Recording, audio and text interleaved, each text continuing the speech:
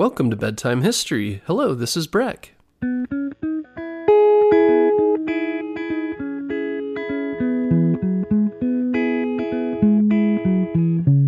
Guess what, parents? Bedtime History is now available on Storybutton. Storybutton is the easiest way to listen to our show without using screen devices like your phone or a tablet. Storybutton is like a radio that's built for easy listening to your favorite kids' podcasts like ours. And the best part is there's no subscriptions or fees to access the content. This week, save $10 and get free shipping when you go to storybutton.com/bedtime history. That's storybutton.com/bedtime history.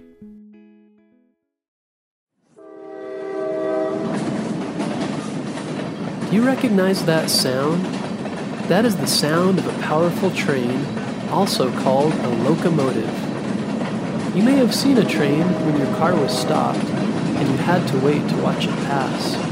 Or maybe you've even taken a ride on a train. Trains are extremely important because they move goods and people from one place to another and can do it very quickly. Railroads are one of the most important parts of American history because the country is very big and they helped connect the East and the West. Many years ago, it took a very long time to travel from the East to the West. Most people had to take a boat all the way around the continent, which took months to do. They could also take a wagon, like the pioneers, to cross the dangerous wilderness and tall mountains to get from one side of the country to another. Either way, it was a very difficult journey and kept the country separated in many ways. But in the 1800s, gold was discovered in the West, and many Americans moved there to try and strike it rich. And some even did. But one problem is how long it took to get there. One man, Asa Whitney, believed a railroad could be built right through the middle of the country. Many doubted this could be done, but Asa made a plan and went to the government with his idea. But no progress was made.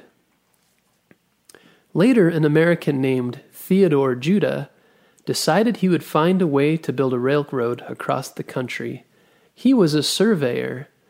A surveyor is someone who looks at the land with special tools and find ways to build roads and buildings on it. Theodore had many good ideas about how the railroad could be built. He had to learn much about math and other sciences in order to design maps that could be used to make a path for the railroad. Eventually, two big companies, the Union Pacific Railroad and the Central Pacific Railroad, caught the vision and decided to make it happen. They called it the Transcontinental Railroad. So one company started in California and the other started in Nebraska with a plan to meet in the middle. Building the railroad across the country was a dangerous task and extremely difficult at times. They had to build tall bridges across wide rivers. To go through mountains, they had to dig deep holes, then place gunpowder in them and blow them up to create even deeper holes that went all the way through the mountain.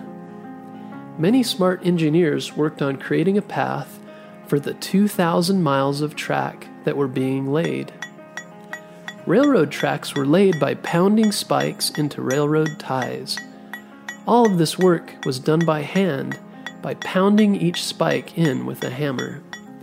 This was very difficult work, and many didn't survive the hard labor. Americans of all different races and colors helped build the railroad. One group that did much of the work were Chinese immigrants. An immigrant is someone who comes from another country. They worked long and hard for very little pay to help complete the monumental task. After 8 years of work, in 1869, the two companies met in the middle at Promontory Point, Utah. They threw a big party to celebrate the completion of the railroad. A gold spike had been prepared as the last spike in the railroad. The president of the Central Pacific Railroad, Governor Stanford, gave a speech, then lifted a hammer to pound the last spike into the ground. But he swung and missed. Many of those watching laughed. He missed it, they said. He swung again and hit the gold spike in. Everyone cheered. News of the finished railroad was sent by telegram to both parts of the country. When it reached New York and California, they fired off cannons to show their excitement. It was truly an exciting time for the United States of America. A trip across the country had taken many months, now only took 10 days. The new Transcontinental Railroad was truly a miracle of hard work and smart minds all working together to accomplish a great task.